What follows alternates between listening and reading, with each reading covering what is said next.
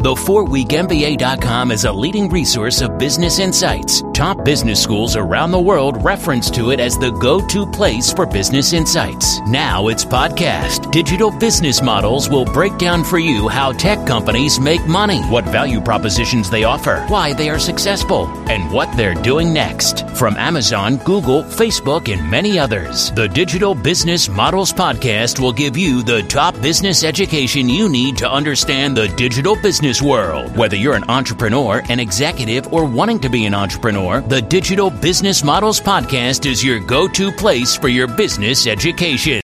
For today's session, I'm here with Barry O'Reilly, which is a business advisor, entrepreneur, keynote speaker, and is the author of an amazing book which is called Unlearn, and actually is also the author of Lean Enterprise. But today we're going to focus more on the topic of unlearning, which has become very, very important. So thank you for joining me for this conversation, Barry. Oh, it's great to be here. Yep. So let's start from actually your journey. How did you get into the study, research, and practice of unlearning? Well, what I was doing after we wrote Lean Enterprise, I was coaching a lot of senior executives and business leaders in scaling up startups or large organizations about how to create high-performance organizations to innovate at scale. And one of the things I constantly came up against was, while learning new things was hard, the significant inhibitor to helping people, especially high-performance individuals, get better was not their ability to learn new things. It was their inability to unlearn their existing mindsets, behaviors, and methods that were once effective, but now were starting to limit their success. So it's very interesting to me because a lot of the behaviors that make these people very successful, when they try to take the next step, some of them can actually be inhibitors to taking that step and succeeding. And a simple example might be, if you can imagine when you were just a contributor in a team, say you were a software engineer and you were really great at writing code, and you come into work and you'd write code all day, and then you were great at that, very competent. So you suddenly started to have to manage other people who were writing code. And, and often, the transition from being a contributor to be a manager, people try and often get stuck using the same behaviors that made them successful when they were a contributor, when they were trying to be a manager.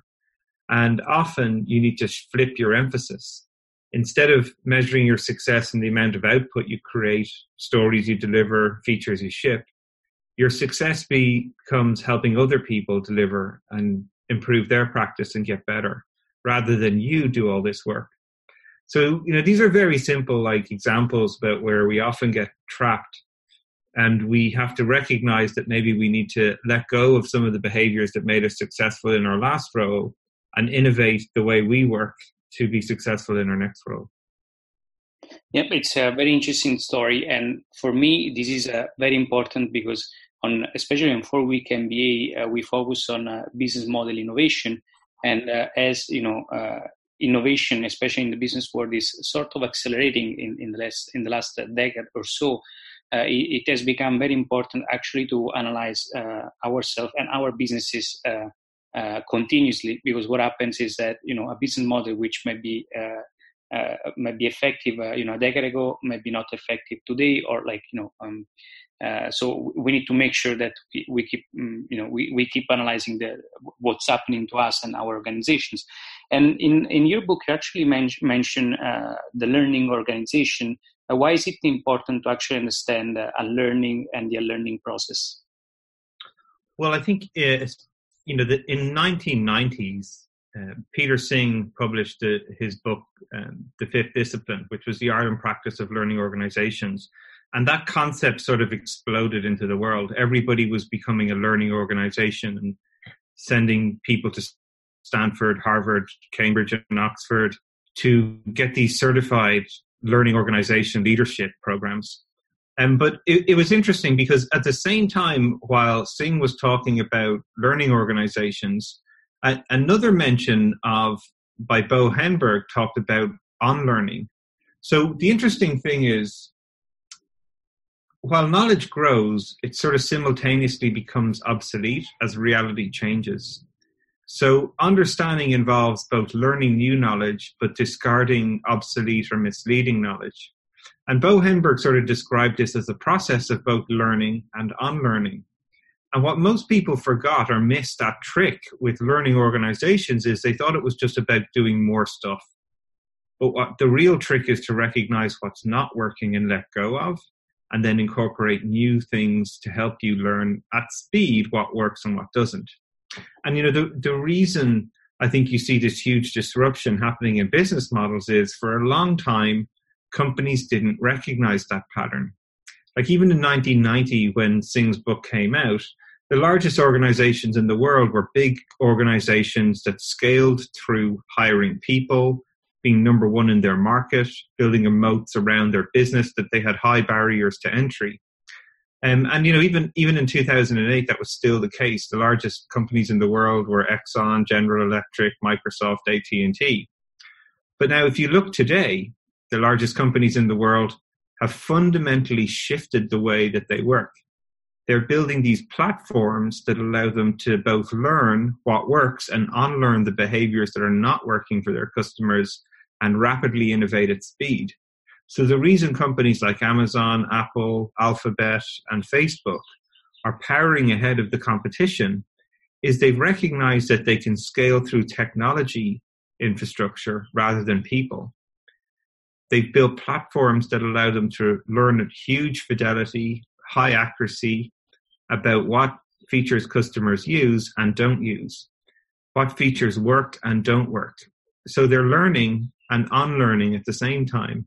And that's allowed them to have an exponential impact relative to the rest of the organizations in the world and truly sort of out-innovate them, both in business modeling, product design, process delivery, and customer delight. Great point. But is it this process, this disruption happening just at organizational level, or like it's more at individual level? Yeah, so what I always say is disruption doesn't happen to organizations. The truth is it applies to individuals. You see, because organizations are just led by individuals. And often what happens is people get into leadership roles and they believe that the things that made them successful in the past will continue to make them successful in the future. People with 20 years experience in a certain industry start to fall into the fallacy that they're an expert, that they know everything. But technology is changing, customer demand is changing, the world is changing all the time. So you've got to have a system to continuously adapt your behavior to changing circumstances that you're facing. And, when you think about the best leaders of the world, they've cultivated a capability within themselves to innovate and adapt or even anticipate the future. They invest in experiences that enable them to grow. So they seek situations that are uncomfortable, uncertain, and the results unknown. They're experimenters. They're constantly trying new things to find out what works and what doesn't. And when you pair that mindset with the ability to leverage your technology to help you experiment at speed, I think that's where you see the rise of people like Jeff Bezos, who is continuously trying new things for Amazon to see what works and what doesn't, and the massive success that they're realizing as a result. Yeah, and they might be given for granted, but Amazon, Google, other companies are very, very fast in actually killing what is not working, and actually very fast in trying to, as you say, learn. Because, for instance, if you think for a company like Google, which is Alphabet, of course, it's very hard to keep innovating, and you might get stuck in your business model. But you need to actually to make sure to understand where the future is going. And as you said, which is, I think it's a very critical point. Success is actually a bad teacher. I think in the book you mentioned it, and I think it's probably something that Bill Gates said, or if I remember well. So that's why you need a system, and that's why learning is so important. And you have a framework for that. So how does unlearning the cycle of unlearning work? Specifically? Yeah, so what I was constantly finding with these leaders is, that when they start to recognize that they're not living up to the expectations that they have for themselves, or they're not achieving the outcomes that they wanted, they were signals that they needed to unlearn. Their behaviors were not driving the outcomes that they want. And often how I try and explain this to people is just like a product has features, and you've got to continuously innovate your features to stay relevant in the market with your product. Humans have behaviors. So you need to continuously innovate your behavior to stay relevant in the market. And I think leaders sort of understood this. So when they sort of recognized when they needed to unlearn, what we would do then is take a next step of relearning, teaching them new skills, strategies, behaviors, where they could experiment with these by thinking big and starting small, and experiment with many behaviors. They could find the behavior that started to drive them in the direction that they wanted and get some of the breakthroughs that they were aiming for. And, breakthroughs are really this ability to recognize new information, new perspectives. And that's what sort of starts to shift your behavior. As you get these new behaviors, they get new insights, new information, which impact your mindset. And then you can start to go through this process. It's not a one and done cycle. You don't unlearn once. It's really a system that you need to continuously adapt your behavior to. And that was a really exciting moment for me, because then I started to realize, well, if this is a system, that means we can define it, and then we can start to teach people how to use it. And I've been coaching now senior executives from Fortune 500 companies right through to scaling startups here in San Francisco, this program and process for the last 3 or 4 years. And now I've started to build an application where people can actually use this software to teach them how to continuously innovate their behavior to changing circumstances. So it's been amazing to see the impact of this system. And as you say in the book, there's lots of case studies from Capital One and NASA and the National Health Service in the UK, where they've had these exponential business results as a result of adopting this process. And it's been a pleasure to be a part of it. Yep, interesting. I want to emphasize that, as you said, learning is not a one-time thing, is a process, is an ongoing process. And the first step is probably really awareness. And what are, in your experience, some of the key obstacles to unlearning? Well, I've noticed that there's a number of characteristics that you've got to cultivate within yourself if you want to unlearn. And the first one is sort of curiosity. And the reason I say curiosity is because it's about getting new information to challenge your existing perspective and mental model of the world. Now, my example of, well, everyone tells me they're curious, but the challenge I put to people is, when's the last time you gave someone on your team who is maybe less experienced than you or new to the group a problem to work on that you knew how to solve? And then they started to solve it in a different way than you would. What was your initial reaction? Did you stop them and tell them, no, you need to do it this way? Or were you curious enough to understand why they're solving problems in a different way? One of the executives I worked with at one of the world's largest banks, he used to go and sit with graduates when they were hired in the company, and he would pair with them and help and get them to sort of ask questions like, what new technologies are you using? How can we solve problems that I've had that you might do in a different way before? So he used to role model this curiosity in the company. This is as someone who's running a multi-billion-dollar portfolio, sitting down with graduates who are starting on their first day, so he could both learn and unlearn with them. So how curious are you really? The second one is ownership. And this is more about owning the outcomes of your efforts. Often what I find is when people are trying to do innovation and they're struggling and it's not working out, they often will say, well, we would have been successful if it wasn't for that person or another team. And really, if you want to be serious about unlearning, you've got to own the results. You got to recognize that the only behavior you can change is your own. So whatever results you're getting, you've got to own them and adapt your behavior to start to succeed. And then the second part or third part is about commitment. It's like you're going to try things that you're not good at. So you have to really commit to sort of sucking at stuff for a while and deliberately practicing getting better. and taking on more challenging steps as you go, which means you need to be comfortable with being uncomfortable. And none of your growth is going to happen inside your comfort zone. It's just going to be on the edge where your feet are sort of just touching the ground as you're floating in water. And the way you get people comfortable being uncomfortable is you create safety. So safety is about thinking big and starting small. So you learn fast what works and what doesn't.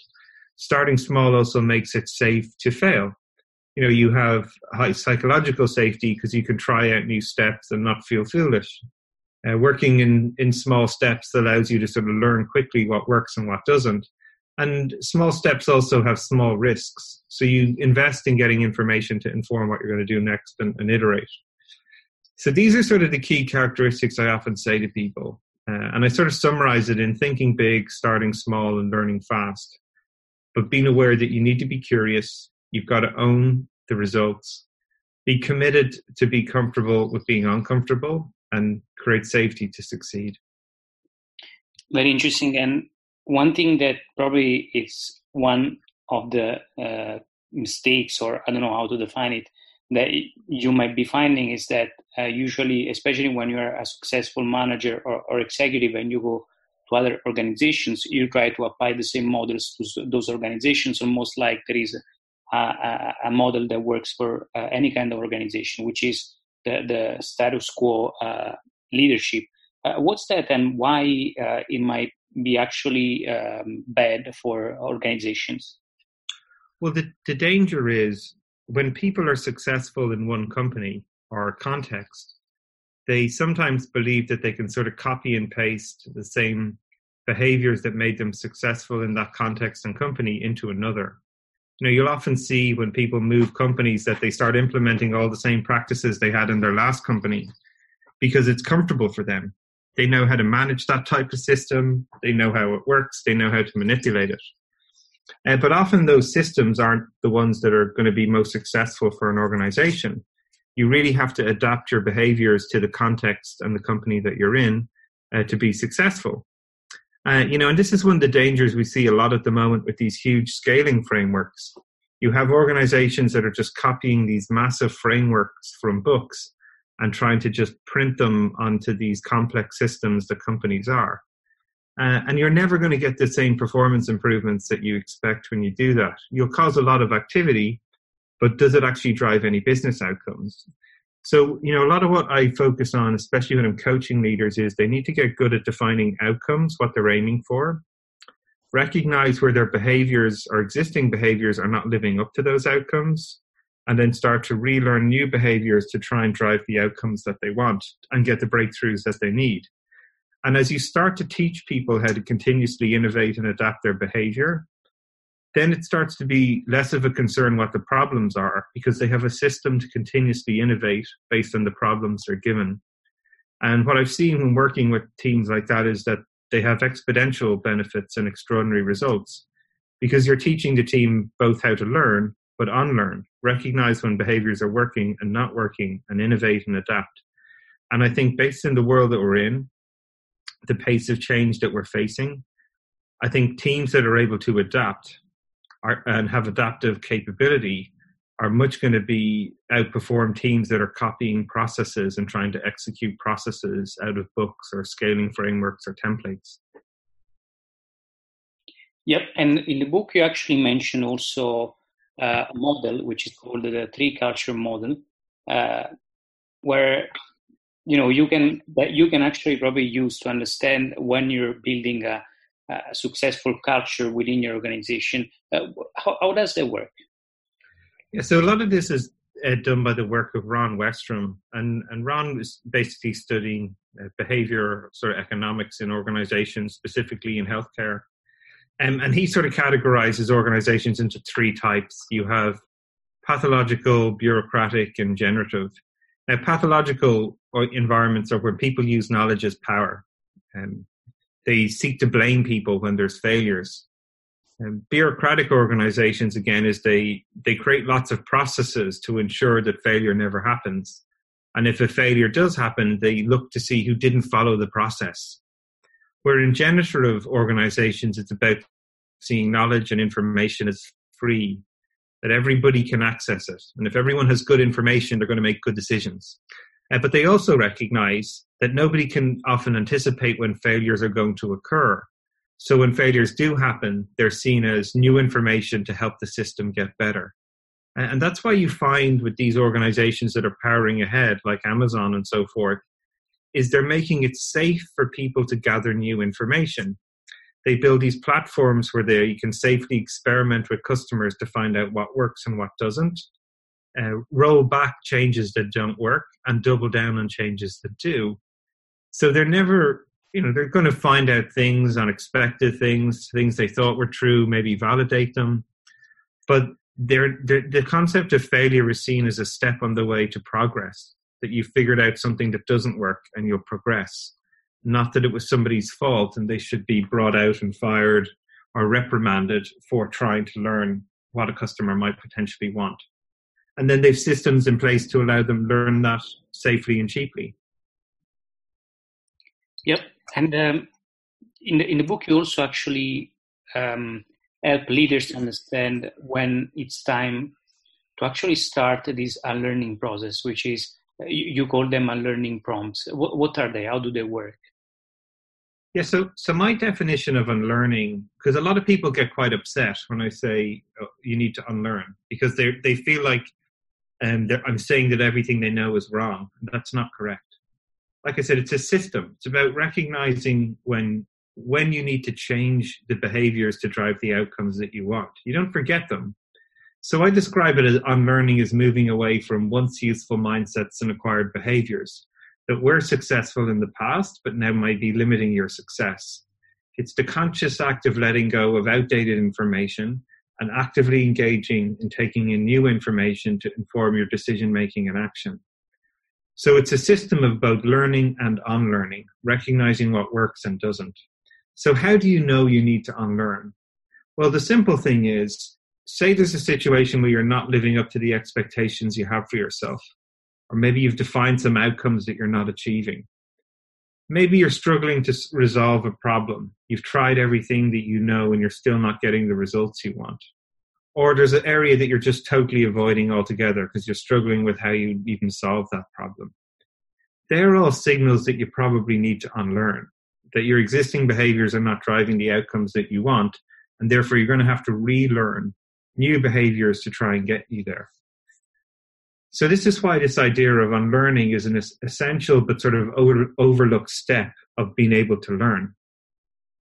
And what I've figured out over time is that unlearning is just as important as learning. And recognizing when you can identify those limiting behaviors, not achieving the outcomes that you want, relearn and break through, that's what leads to extraordinary results. Yep. Is there a number one reason for which people don't actually unlearn? Like the most important reason why people don't start this process? I think what happens is it's hard for people to recognize or own that their behaviors are not driving the results they want. Often when people don't get the outcomes that they want, very rarely do they look at themselves to say, what could I have done differently? They often sort of focus on factors that they mightn't be in control of that led to failure. And really the problem there is you've got to really flip that mindset. That needs to be unlearned. You have to recognize that the only way and the only person you can really change is yourself. And by constantly trying to adapt your behaviors to get the results you want, eventually you'll get the breakthrough that you need. And as your team and your peers see you start to constantly change your behavior, they'll get inspired and they'll be willing to try and change their behaviors too. And getting good at defining outcomes that you're aiming for together, so you have a clear sense of what success is and where you're trying to go, would be the other key part that I'd recommend. It's sort of a minimum requirement if you're going to try and tackle this stuff.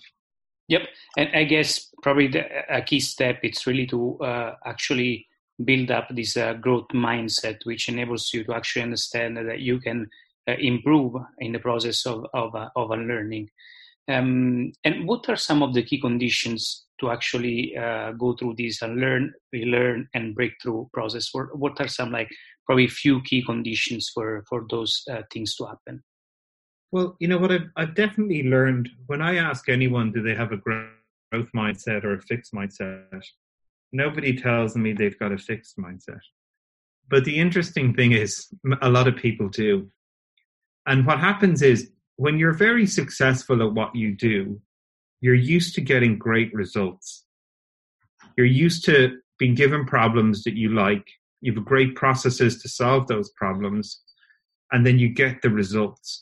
And you get confident that you're great at getting results. Say you're a product manager and you're great at building products. All your products get launched and they're successful. Now, when you start to ask people then to do different things, so say you were a product manager for an e-commerce website, but now you're going to ask somebody to move into a new role. Can you be a product manager for, let's just say, a hardware device? And a hardware device that has to connect to lots of other different pieces of hardware and software to make sure that it's delivered on time. Now, that is sometimes a tougher or more complex problem, and maybe a problem you don't like. So the processes that you've used previously mightn't actually be the best processes to solve that problem. So now you're in an environment where it's a difficult problem that's unknown and unstructured for you. You don't really have a clear process of how you're going to use it. So the results that you're used to getting are in jeopardy. And then people really start to react to that. They start to get concerned because they're used to getting good results. And really one of the big shifts in learning and unlearning, our growth mindsets versus fixed mindsets, is you have to recognize and reward the effort.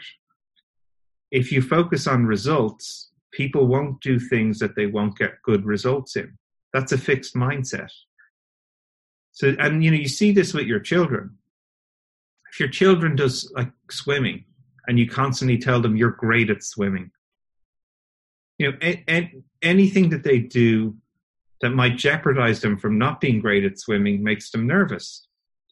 Rather than rewarding them for saying, wow, that was a great effort. You dived in the pool. You looked like you were having fun. Brilliant. I wonder what else you can do. And the same is true of people.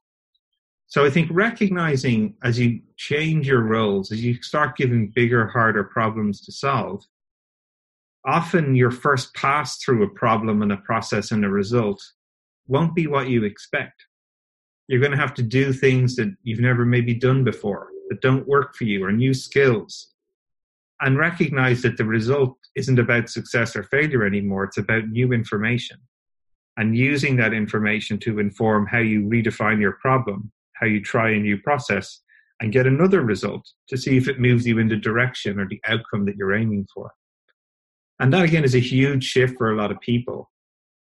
But this is sort of the real point of growth versus fixed mindset, learning and unlearning, getting comfortable with being uncomfortable, and sort of choosing, a different path, courage over comfort, to tackle uncertainty and grow yourself as a result of taking on those challenges. Yep, and this is not an easy path, even though, it requires a lot of mental effort, of course. And let's close this up. I'd love to know, from you, what suggestions do you have for executives that are trying to actually bring this process inside their organizations? Yeah, so think big, start small, learn fast. So thinking big is about trying to transform your organization. It's really tough. But you can start small and start transforming yourself. So what I always say to senior leaders is, think about a place where you're not living up to your expectations, not achieving the outcomes you want, you're struggling, don't have an idea how to solve a problem. And then go and write that challenge down. And then go and find someone you trust. And ask them, on a scale of 1 to 10, how well do they think your existing behaviors are driving results towards solving that challenge? And say that person gives you a 6. And then I want you to ask them, well, how can I just get half a point better? What ideas would you have that I could go from a 6 to a 6.5? And get them to brainstorm a few ideas with you. And then I want you to pick the one that's a little uncomfortable, not totally uncomfortable, just one that feels a little outside your comfort zone. And try that behavior for a week. And then go back and check in with the person again and ask them, hey, this is the challenge I was trying. Here's some new behavior I tried. On a scale of 1 to 10, how would you think that that's impacted us trying to solve that challenge? And then ask them again how to get half a point better. And I guarantee you, if you get into that process, that system, you'll be amazed with some of the results you achieve. Thanks a lot, Barry. So just to remind everyone that is going to be listening, think big, start small, and learn fast, which is, this I guess, a mantra that we need to repeat over and over. Thank you for joining me for this conversation. And of course, anyone should be reading Learn, which is a key to understand how to get into this process as quickly as possible. Thank you, Barry. You've been listening to the Digital Business Models Podcast, created by 4weekmba.com, the leading source of business insights for those wanting to become digital entrepreneurs. Go to 4weekmba.com for more top-tier business education.